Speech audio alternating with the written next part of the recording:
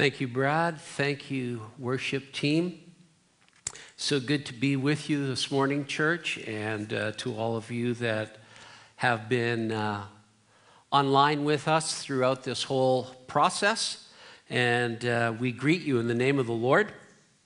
And we're just blessed and honored that you would be with us this morning. Today, we're going to be in the last chapter of the book of Acts. So if you have your Bibles, turn to Acts 28. And today we come to this last chapter of this magnificent book that records for us the history of the early church. It's been an incredible journey as we have witnessed the birth of the first church. It's spread throughout Jerusalem, Judea, Samaria, and the entire Roman Empire.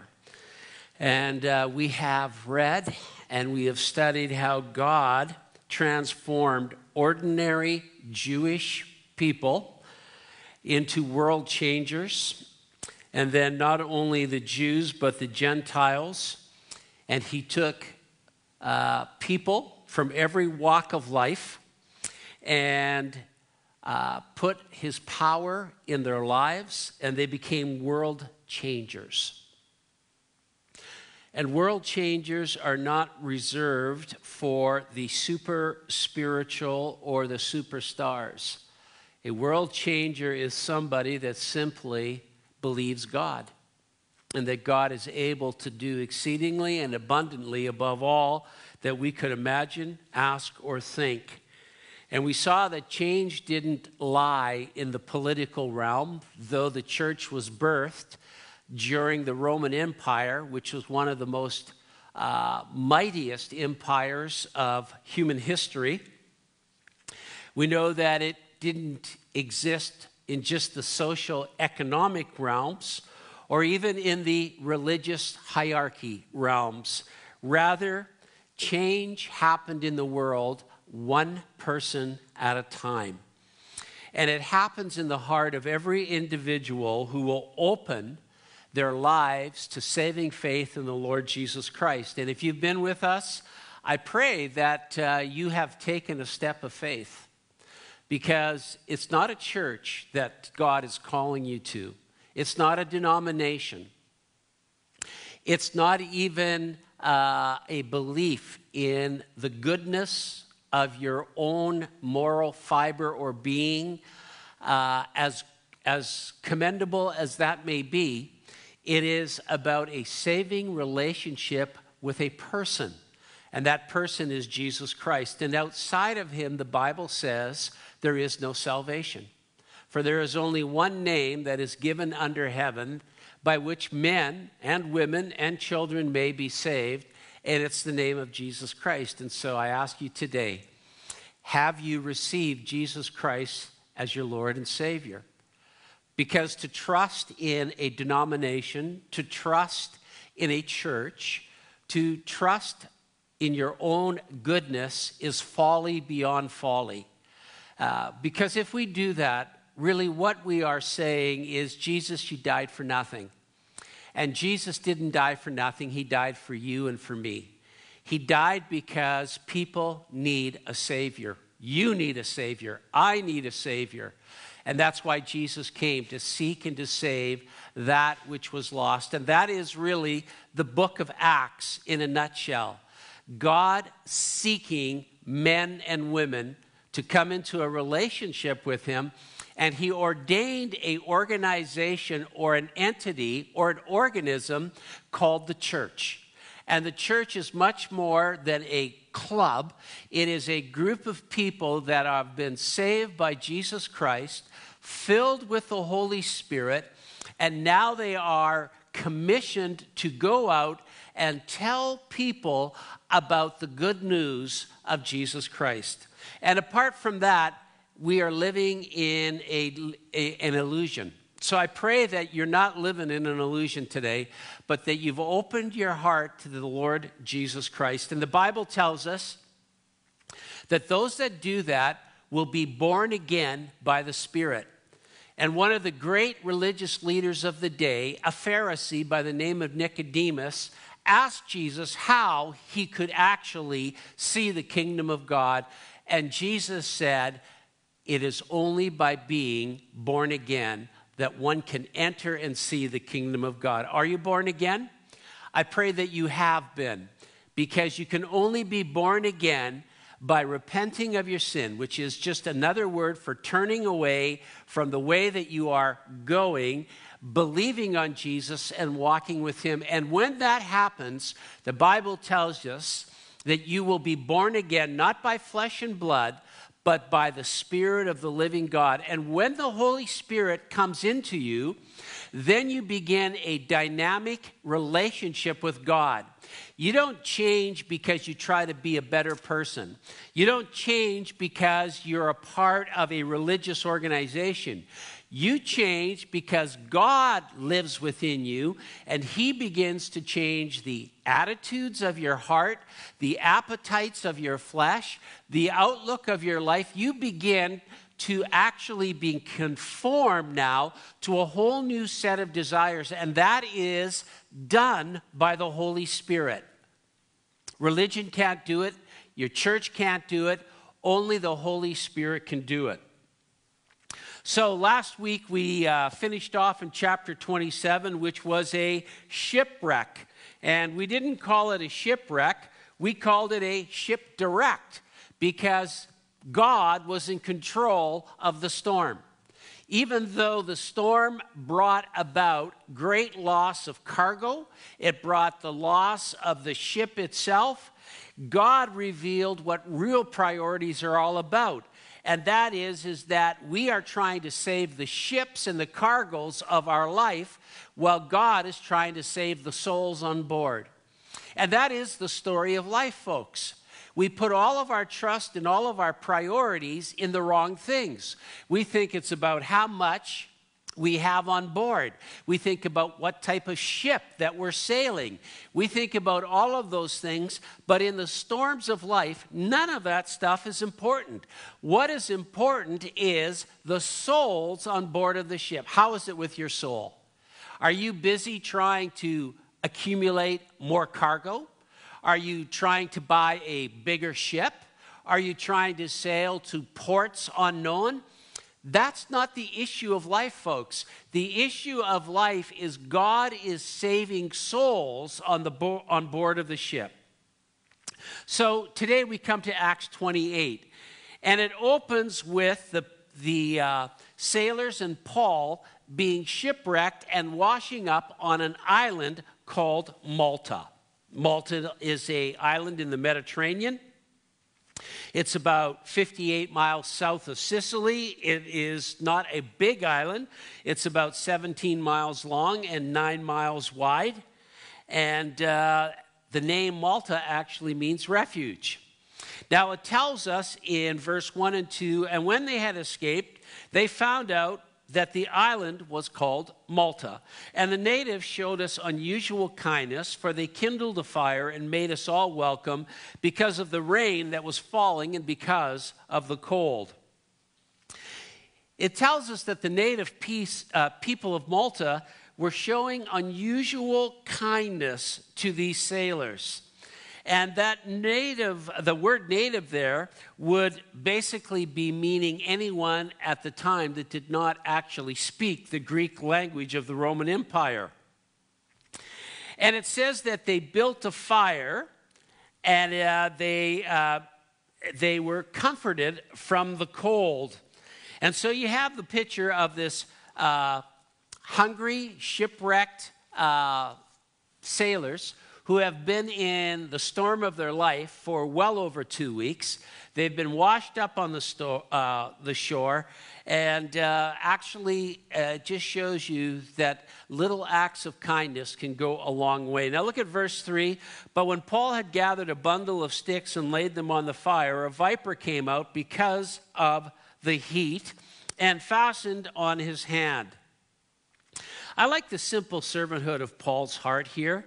After he had received a visitation from God upon the ship, and he told all of the sailors on board that an angel of the Lord whom he served stood by his side and basically said, if you basically obey God and leave no one behind, you will all be spared.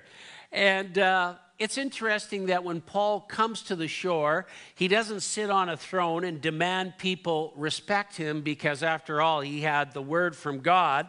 He goes about in simple servanthood, gathering wood so that people could actually have a fire to be warmed by. You know what?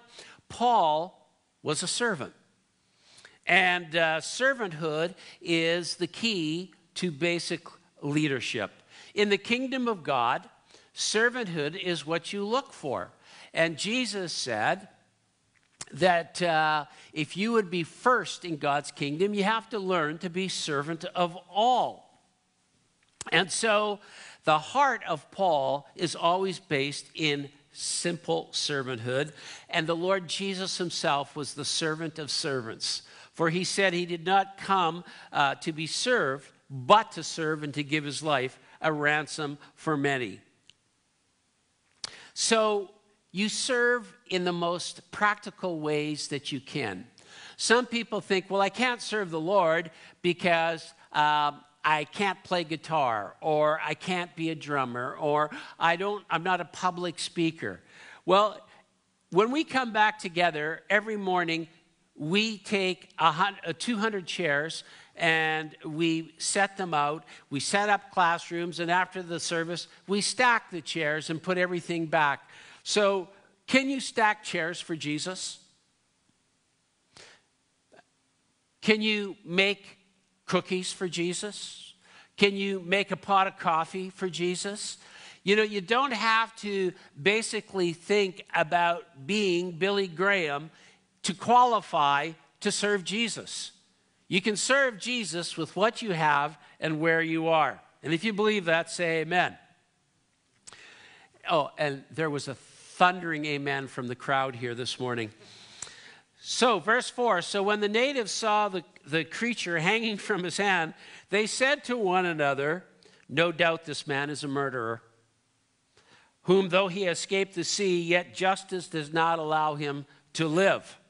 It's interesting that the way the natives thought was that divine retribution was visiting the Apostle Paul. He escaped the storm in the sea, but there is no way God was going to let him escape the snake that had fastened to his hand. Verse 5, but he shook off the creature into the fire, and he suffered no harm. However, they were expecting that he would swell up. I like that.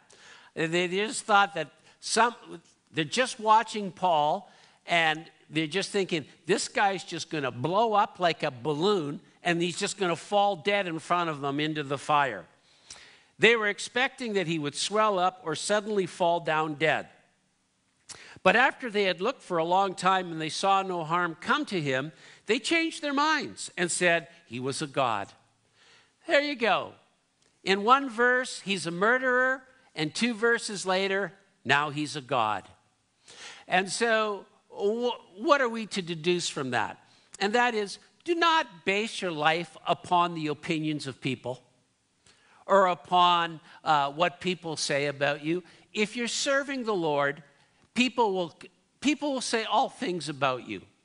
They might think that you're an imbecile. They might think you're a hypocrite. They might think you're a lot of things. Some people might think, well, you're a really great person. Well, the fact of the matter is that don't let your head get too big, and don't let Satan lie to you. What you are is simply a servant of God. And so here we have the people in one breath saying, this guy's a murderer. And then 2 verses later they go, this guy must be a god.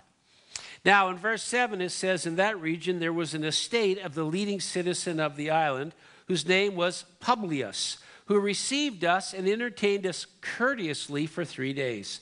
And it happened that the father of Publius lay sick of a fever and dysentery. Paul went into him and prayed, and he laid hands on him and healed him. So when this was done, the rest of the island who had diseases also came and were healed. They also honored us in many ways, and when we departed, they provided such things as necessary. Interesting here that the great storms of life led to the great opportunities of ministry. Paul, being a servant, gathers sticks for a fire. A viper fastens onto his hand, but instead of blowing up and falling down dead, he has no ill effects, and the people think, what is it about this guy that he hasn't died? And so they take him to a sick man who happens to be the father-in-law to Publius, and he prays for him, and the man is healed. And the next thing you know, you got a revival going on in the island. And so what the enemy meant for evil, God turned for good. And that's why this was not a shipwreck. This was a ship direct, because God wanted to visit the people of Malta. He wanted to turn them from their false gods and religion and bring them to the glorious gospel and saving faith of Jesus Christ. And so he created a little storm and allowed Paul and the boys to get shipwrecked. He happened to just put a viper in the group of wood, in the wood that Paul collected. Just happened to put a viper there. Just happened to have the viper fastened on his hand, and just happened to show the people that there is great power in the preaching of the gospel. Coincidence? I think not. Divine appointment. And so, folks, I don't understand all the reasons for storms. As a matter of fact, if I had my choice, I would never go into a storm. I wouldn't want to be a part of a storm. I have been on the ocean in a storm, in a small boat. And I thought that this was it. We were losers. We were goners. And it's no fun being in a storm. It's no fun being in spiritual storms. We're tossed around. We don't know up from down. And the only thing that we really know at this time is trust God, because nothing else seems to be making sense. And yet, God uses storms in the Bible for many purposes, and we talked about some of them last week. He can bring a growth of our faith and show us how great He is. He can correct us when we're going the wrong way. He can protect us. He can direct us through the storms of life. And the key is, don't freak out. Don't panic in a storm. Do not cast away your faith in the storms of life. Why? Because, folks, if you have been alive for any amount of time and walking with Jesus, you know that storms are not if they come, but when they come. And it's just a part of life. We live in a world that's filled with fallenness and sin. We also live a life that needs sanctification and conforming. And God uses these storms in our lives to serve His purposes. And if you will stay close to Jesus and in the Word of God, you will come through these storms built up, faith increasing, and fit for the Master's use. Let's look at verse 11. So now after 3 months, we sailed in an Alexandrian ship whose figurehead was the twin brothers, which had wintered at the island. And arriving at Syracuse, we stayed there 3 days. That's not Syracuse, New York, by the way. This is a Syracuse over in the Mediterranean. And from there, we circled around and reached Rhegium. And after 1 day, the south wind blew, and the next day we came to Puteoli. I believe that's what it was. And we found brethren and were invited to stay with them 7 days, and so we went toward Rome. And from there, when the brethren heard about us, they came to meet us as far as the Appii Forum and 3 inns. And when Paul saw them, he thanked God and took courage. And now when we came to Rome, the centurion delivered the prisoners to the captain of the guard, but Paul was permitted to dwell by himself with the soldier who guarded him. So now we have a trial itinerary given to us in verses 11 to 16. And I just want you to note something here that is very simple, and that is that God provided Paul with encouraging fellowship on the trip. And one of the things that we are called to do is to encourage one another in the journey of life. We are not called to be discouragers anywhere in the Bible. You won't find that in the Bible. Go forth and discourage one another in the name of Jesus. Go forth and rob people of their fortitude for the glory of God. You're not going to find that in the Bible, but what you will find in the Bible, in many places, is be of good courage. Take courage. Encourage one another. What is fear? It is the lack of courage. It is discouragement. No courage. What is encouragement? Faith in the promises of God. What a beautiful thing that believers sought out Paul on his journey to Rome, and he was encouraged. Wouldn't it be wonderful to be just used for 1 week in your life to meet the great apostle Paul along the way and say, God used me to encourage the apostle Paul? I have to say that I am so blessed. I'm not even sure what the word is. I feel so humbled and overwhelmed when people come up to me and encourage me. Pastor Dale, we're praying for you. Pastor Dale, we really appreciated the word. God really spoke to me and encouraged me. Pastor Dale, we thank the Lord for you. Now, I'm not worthy of any of these things, but when people come and speak these things into my life and into Sandy's life, we are so encouraged. And we feel fortified to basically get up the next morning and to follow Jesus again because of the encouragement that God has given to us by his people. Isn't it a wonderful thing when God's people come alongside you unexpectedly, unsolicited, and they put an arm around you and they encourage you in the Lord? You know, encouragement is such a powerful, powerful gift that God has given his church. And you know what? You don't have to take a course and learn it. You don't have to have a degree hanging on your wall to give it. You don't need money to buy it. All you need is just a simple arm around the shoulder, a few types of the keypad on Facebook or a text or an email or Instagram or whatever you're using, and encourage one another in the Lord. Folks, encouragement is of God, and it is something that God has given us in the Bible. And if you read the Pauline epistles, you'll see that Paul was a great encourager, and in his darkest times, he thanked people for being an encouragement to him.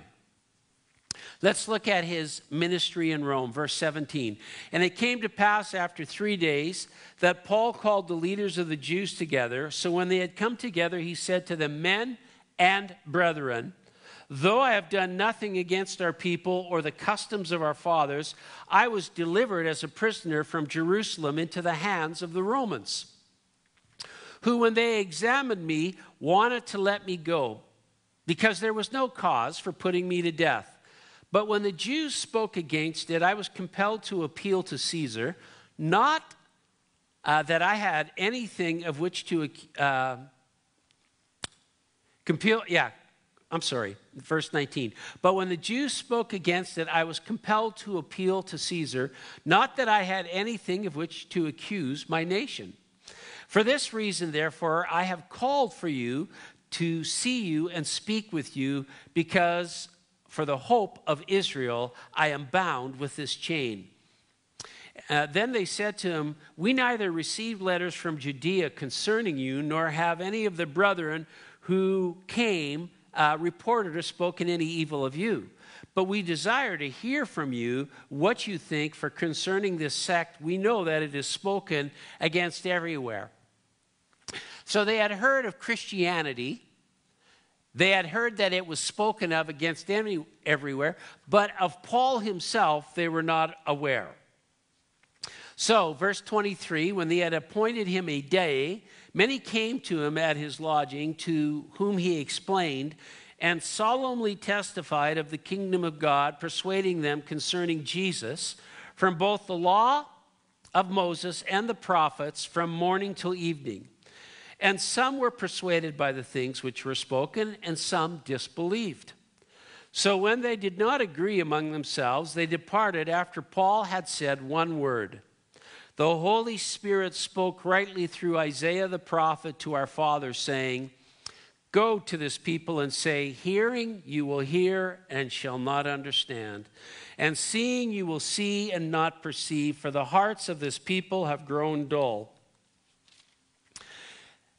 Their eyes are hard, their ears are hard of hearing, and their eyes they have closed, lest they should see with their eyes and hear with their ears, and lest they should understand with their hearts and turn, so that I should heal them. Therefore, let it be known to you that the salvation of God has been sent to the Gentiles, and they will hear it. And when they had said these words, the Jews departed and had a great dispute among themselves. Then Paul dwelt 2 whole years in his own rented house and received all who came to him, preaching the kingdom of God and teaching the things which concern the Lord Jesus Christ with all confidence, no one forbidding him. Paul arrives in Rome, and he does exactly as he has always done. He summons the Jews, and he begins to reason with them from morning to night the things concerning the kingdom of God, starting with all that the Old Testament proclaimed about the Messiah. And we have talked about this before. Remember that the early church was preaching the good news of Jesus the Messiah from the Scriptures. And what were the Scriptures? The Scriptures were the Old Testament. There was no New Testament written. Paul was writing the New Testament as he lived under the divine inspiration of the Holy Spirit. So was Matthew, so was Mark, so was Luke, so was John, so was Jude. All of these men were inspired by the Holy Spirit at the present time to write what we now have as the New Testament. But Paul and Peter and all of the disciples saw the good news in the Old Testament. I'm always amazed when people go, oh, the Old Testament, I don't like reading the Old Testament. You should like reading the Old Testament, because in the Old Testament, starting with the law of Moses, which is what? The first 5 books of the Bible. You mean Jesus is in the book of Leviticus? Yes, he is in the book of Leviticus. Actually, he is seen in all of the 5 offerings. He is seen in all the feast days. All of those are simply foreshadowings of the divine work of Jesus. He is in the book of Exodus as the Lamb of God. He is in the book of Numbers and Deuteronomy, and he is in the book of Genesis. He's in every book. And Paul opened the Scriptures to them and reasoned with them from morning till night, it says. Not just like for a half an hour or 15 minutes. They had an all-day gab fest about Jesus being the Messiah from the Scriptures. And as usual, some received and some believed. And so, folks, we are not called to persuade. Let's put it this way. We are called to be witnesses. What people do with what we bear witness to is between them and God. Some will believe and some will reject. But that is not our responsibility. Our responsibility is to simply give the good news to those whom God gives us opportunity. What they do with it is not our responsibility. So Paul preached the gospel to everyone. Now, this encourages me. Why? Well, if I sat under the ministry of the Apostle Paul and was not convicted of my sin and of the message of Jesus Christ, I don't take it too hard when people don't believe me. Because people sat under, arguably, one of the greatest preachers that ever lived in Christendom, the Apostle Paul, and they went, nah, I don't think so. Nah, I don't believe. Could you have a better Bible study than with the Apostle Paul, who was taught by the Lord himself? For Paul said in Galatians, my doctrine and my revelation didn't come to me from flesh and blood. The Lord revealed it to me.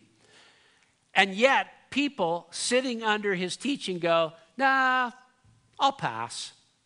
So don't take it personally when you share the gospel with people and go, nah, I'll pass. Dr. Alan Redpath, a great Bible teacher and a wonderful man of God, has since died and he's gone to be with the Lord, told a congregation as a young Englishman who had become a Christian, he heard a sermon that turned his life upside down and all around. And he heard this from, he didn't say who the pastor was, but this is what the pastor said. The pastor said, you can have a saved soul and a lost life. You can have a saved soul and a lost life. You can have a soul that is saved, but your life is going nowhere. Because your life is simply not submitted to the lordship of Jesus Christ.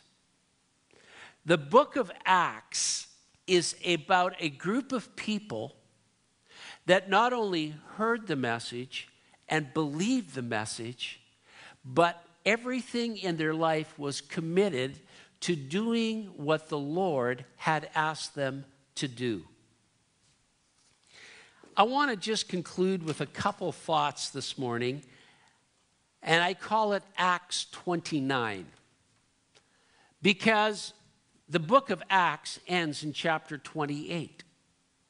But the church continues today using the same template and the same principles that it was birthed with in the first 28 chapters of the book of Acts. And so I want to just share a few thoughts as we close the book this morning. The church continues today in the same way that it was started. Now, if you have your Bibles, turn to Luke 24. I want to just grab a few principles out of there in closing this morning in the book of Acts. You know, every time that I finish a book, it's kind of like saying goodbye to an old friend. We've been in it. We've immersed ourselves in it. We've preached through it. We've studied it. We've looked at all the people. We get to see the flow of history. We begin to understand the people that are in it. And it's almost like saying goodbye to an old and trusted friend. And that's how I feel today when I come to the book of Acts and to finishing off the book. It's like a bittersweet thing of saying goodbye to an old friend. But I would like to just say that the church today, must continue the same way it started. And how did it start? Well, number one, it must continue with the same confidence in God's word. Look at Luke 24:44. Then he said to them, Jesus speaking to his disciples, these are the words which I spoke to you while I was still with you, that all things must be fulfilled which were written in the law of Moses and the prophets and the Psalms concerning me. A New Testament church, a thriving church, a church that is alive in the Holy Spirit, must have the same confidence in God's word that Jesus gave to his disciples before he ascended into heaven. And that is that everything that is in the word of God is absolutely trustworthy, and you can have confidence in it. Our confidence is not in our ability, it's not in our wisdom, it's not in our strength. Our confidence is in God's word, and that everything that the Lord said about his word must be fulfilled, and it will be fulfilled. Secondly, we have the same comprehension. We must have the same comprehension. Look at verse 45 of Luke 24. And he opened their understanding that they might comprehend the scriptures. The basis of all Christian walk, the Christian walk, is on the comprehension of Scripture. How do we know the will of God? By the Word of God. How do we know what direction to go? By the Word of God. How do we know how to live? By the Word of God. And so we have to have the same comprehension that the early disciples had. If the early disciples were breathed upon by the Lord so that they may have their understanding open to comprehend the Scriptures, we have the same Holy Spirit today, and he opens our minds to comprehend the Scriptures. Because the Bible is a spiritual book. It's not a natural book, it's a spiritual book. And when the Holy Spirit comes and dwells in you, you should have a desire for God's Word. And you're not going to know everything about God's Word until you see Jesus. And maybe we won't even know everything then.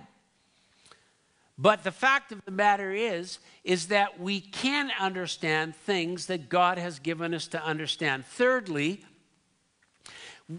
we have been given the same commission that the early church was given. Look at verses 46 and on.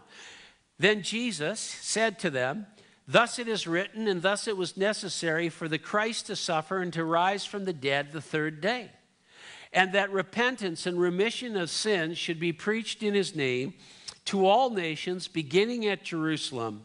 And you are witnesses of these things. Folks, the church is on mission today, not a holiday. We are on a mission, and we've been called to mission.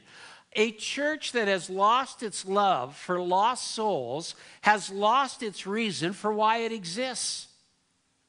A church that has no burden for the lost, no evangelistic zeal for missions, no desire to wake up in the morning and say, Lord, is there someone that you would help me speak to today, minister to today, so that I might help them know you, is a church and a people that have lost their reason for existing.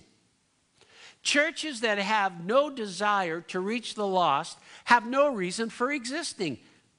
There are clubs out there today that will give you lots of reasons for being a part of the club. You can feed people. You can build homes for people. You can go to golf courses and golf. You can go to tennis clubs and play tennis. You can go to cricket clubs and play cricket. You can go to the Rotary Club. You can go to the Knights of Columbus Club. And they have all of their reasons for why they exist in that club. But the church is different. One of the reasons why the church exists is because it has a mandate that no other club has, and that is to seek and to save that which was lost and to evangelize them. And Jesus said, go into all the world and preach the gospel. He didn't say go to church in all the world and do nothing. It is go, go, go.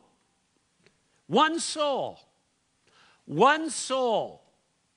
Ask the Lord of the harvest that he would send you, not Dale, not Marcus, not Justin, send you into the world to love one soul into the kingdom of God this year, in your life. One soul. Now, you know why that's a good prayer? Because that is in the Word of God, and it's the will of God. If you have never led one soul to the Lord in your entire Christian life, go into your bedroom and fall on your knees and ask the Lord to open up an opportunity that you might just love one soul into the kingdom of God. I don't say that to shame you or guilt you. I say that because you will be electrified. You will be energized. There is no more exciting Christian than a Christian that is sharing their faith with others. Do you know why churches can be so dull and dead? Because they've lost the reason for why they exist. And the reason is that no one is sharing the gospel of Jesus Christ with anybody. Do you want to find an exciting church? You'll find a church that loves lost souls. And I am blessed because I hear so many people in our church that are sharing the gospel with people. I hear so many stories of people that are praying for people. And the fact is that that's where it all starts. Just praying. Just, Lord, help me to just find one soul. You know, the Voice of the Martyrs was started by a guy by the name of Richard Wurmbrand. Do you know how he came to the Lord? There was an old man in a village who, as his life was drawing to a close, he said, Lord, what have I done? Please send one soul that I might love them into your kingdom. And along comes this man named Richard Wurmbrand, and he leads him to the Lord in a communist land. Richard Wurmbrand was imprisoned for his faith, and when he was released, he started the Voice of the Martyrs. I don't know who the old guy was that led him to the Lord, but I know who Richard Wurmbrand is. The fourth thing is that the Lord has given us the same power as the early church. Look at verse 49. Behold, I send the promise of my Father upon you. But tarry in the city of Jerusalem until you are endued with power from on high. The same Holy Spirit that the early church had is the same Holy Spirit that you and I have. Jesus Christ is the same yesterday, today, and forever. We didn't receive a different spirit, and we haven't received a different Jesus, and we don't have a different gospel, and we haven't been given a different commission. Jesus spoke often about the ministry of the Holy Spirit just before he was crucified in John's Gospel, chapters 14 through 16. In John 14, verses 15 to 18, he said to his disciples, if you love me, keep my commandments, and I will pray the Father, and he will give you another helper, that he may abide with you forever. The Spirit of truth, whom the world cannot receive, because it neither sees him nor knows him, but you know him, for he dwells with you and will be in you. I will not leave you orphans, I will come to you. A few verses down, in verse 26, he says again to his disciples, but the Helper, the Holy Spirit, whom the Father will send in my name, he will teach you all things and bring to you remembrance. to your remembrance all things that I said to you. In the next chapter, John 15:26, but when the Helper comes, notice he's the helper, the advocate, the parakletos, the one that has come alongside. When the Helper comes, whom I shall send to you from the Father, the Spirit of truth who proceeds from the Father, he will testify of me. John 16, verse 7, nevertheless, I tell you the truth. It is to your advantage that I go away. For if I do not go away, the Helper will not come to you. But if I depart, I will send him to you. And when he has come, he will convict the world of sin, of righteousness, and of judgment.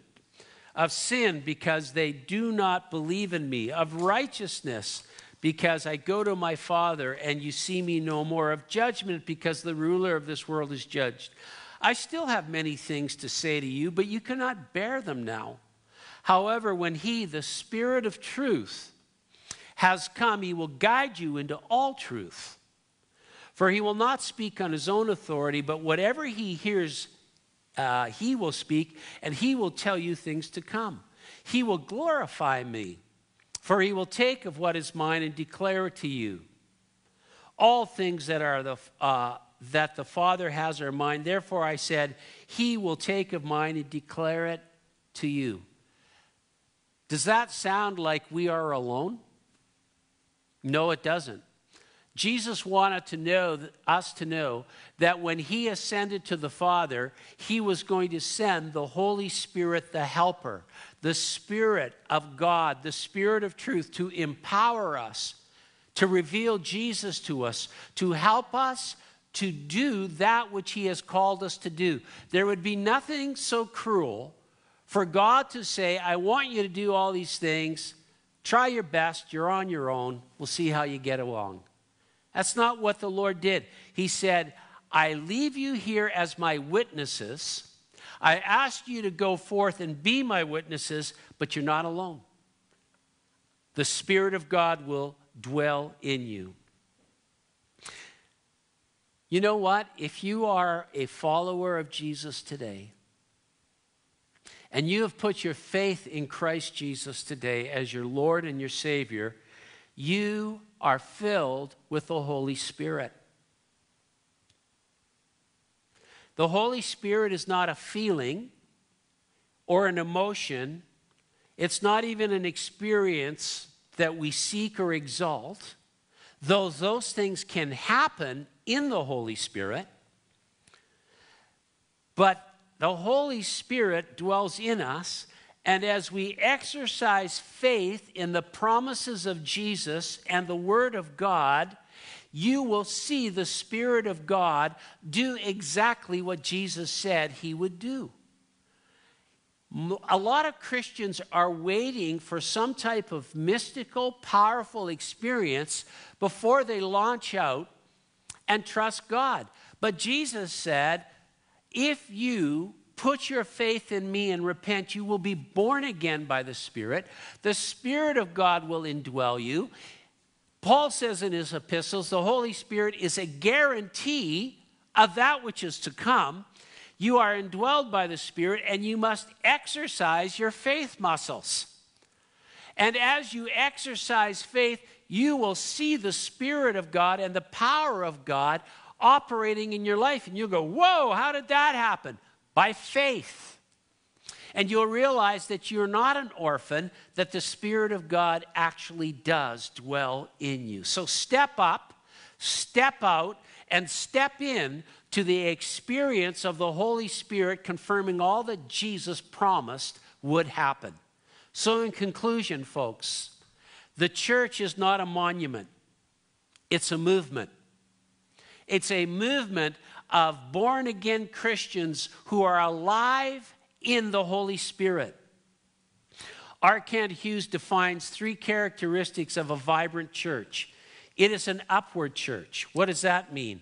It is a church that has worship as one of its highest priority for God's people, because an upward church is a worshiping church. And worship is the primary characteristic of a church that refuses to become a monument. When you walk into a church that is alive, the worship is vibrant. You can sense people in love with Jesus, and that their worship and expression and singing is not just going to the roof, it is going up into the heavenlies. The immense tragedy of the contemporary church is that most people worship their work at their play, and play at their worship. William Temple said, worship is to quicken the conscience by the holiness of God, to feed the mind with the truth of God, to purge the imagination by the beauty of God, to open up the heart to the love of God, and to devote the will to the purpose of God. That's worship. The second thing about a vibrant Acts 29 church is that it is an inward church. And inward meaning we care for one another. The Bible tells us in Acts 2:42, the template of the early church is that they devoted themselves to the fellowship. And the root idea of fellowship in the Greek is commonness, having things in common, not in the sense of being ordinary, but in the fact that we have a joint participation in something, and that's Jesus. And every time the word fellowship is used in the New Testament, it denotes some type of sharing with something, sharing something, or sharing with someone, or sharing in something with someone that they're experiencing. And here in Acts, the emphasis in the church was that they cared for one another. They sold buildings, they sold property so that all might be taken care of. All believers, it said, were together in the common good and shared together as they had, selling possessions and giving to everyone as they needed. They cared for one another socially, materially, and spiritually. And care was a dynamic witness to the world around them. You know, the Roman Empire was conquered not by the sword, but by love. And it was often said that the thing that marked Christians in the Roman Empire is, look how they love one another. And then the last is the outward characteristic of a church, and that is taking the message of Christ to the world. Upward, inward, outward. Sharing the good news of Jesus Christ with the world is the theme of the book of Acts. In chapters 1 to 8, it started in Jerusalem and Judea. In chapters 8 to 11, it went out to Samaria. And then in chapters 12 to 28, it went to all the ends of the Roman Empire. And so the flame of the gospel that started in Jerusalem with the promise of the Father that the Spirit of God would come upon them found its spread and its message in all parts of the Roman Empire. A New Testament church, as we see in the book of Acts, is an upward church filled with vibrant worship. It is an inward church that loves and cares for people, and it is an outward church that loves lost souls. Folks, my prayer as I get older is that I will not be a fossil or a monument, but that I will be a part of a living movement that worships the living God and proclaims the gospel to each and every person that God gives us opportunity to share with while we have breath. Folks, we have one life to live. And it is going to be very apparent to us that at our last breath and 1 second into eternity, the things that the world so highly values, money, beauty, prestige, popularity, is going to mean exactly a rimless zero. And it's hard for us to grasp that because we live in this world and we breathe this world. But folks, let us be a church that is not a monument, but a church that is a movement. Let's pray together. Father, thank you so much for your word. I pray that as we've come to the end of the book of Acts, that it has encouraged and strengthened us to be about your business. Lord, I pray for each and every one of us that has taken this word to heart. Lord, let me love a soul into your kingdom. Oh Lord, open the doors, open the pathways. Show me, Lord, that person that you would have me love and share, Lord God, your goodness with this year, this month, whatever the case may be. Use me, Lord God, to be, Lord, your instrument. And Father, bless Calvary Chapel Kelowna and every person that is our guest today from other parts of the world, other churches. Lord, encourage them and strengthen them, Lord God, this day I pray, in Jesus' precious and holy name. And all of God's people said, amen. And thus concludes the book of Acts 2020 in the year of our Lord. Amen. Miss you all. May the Lord bless you. We're going to worship the Lord in closing this morning.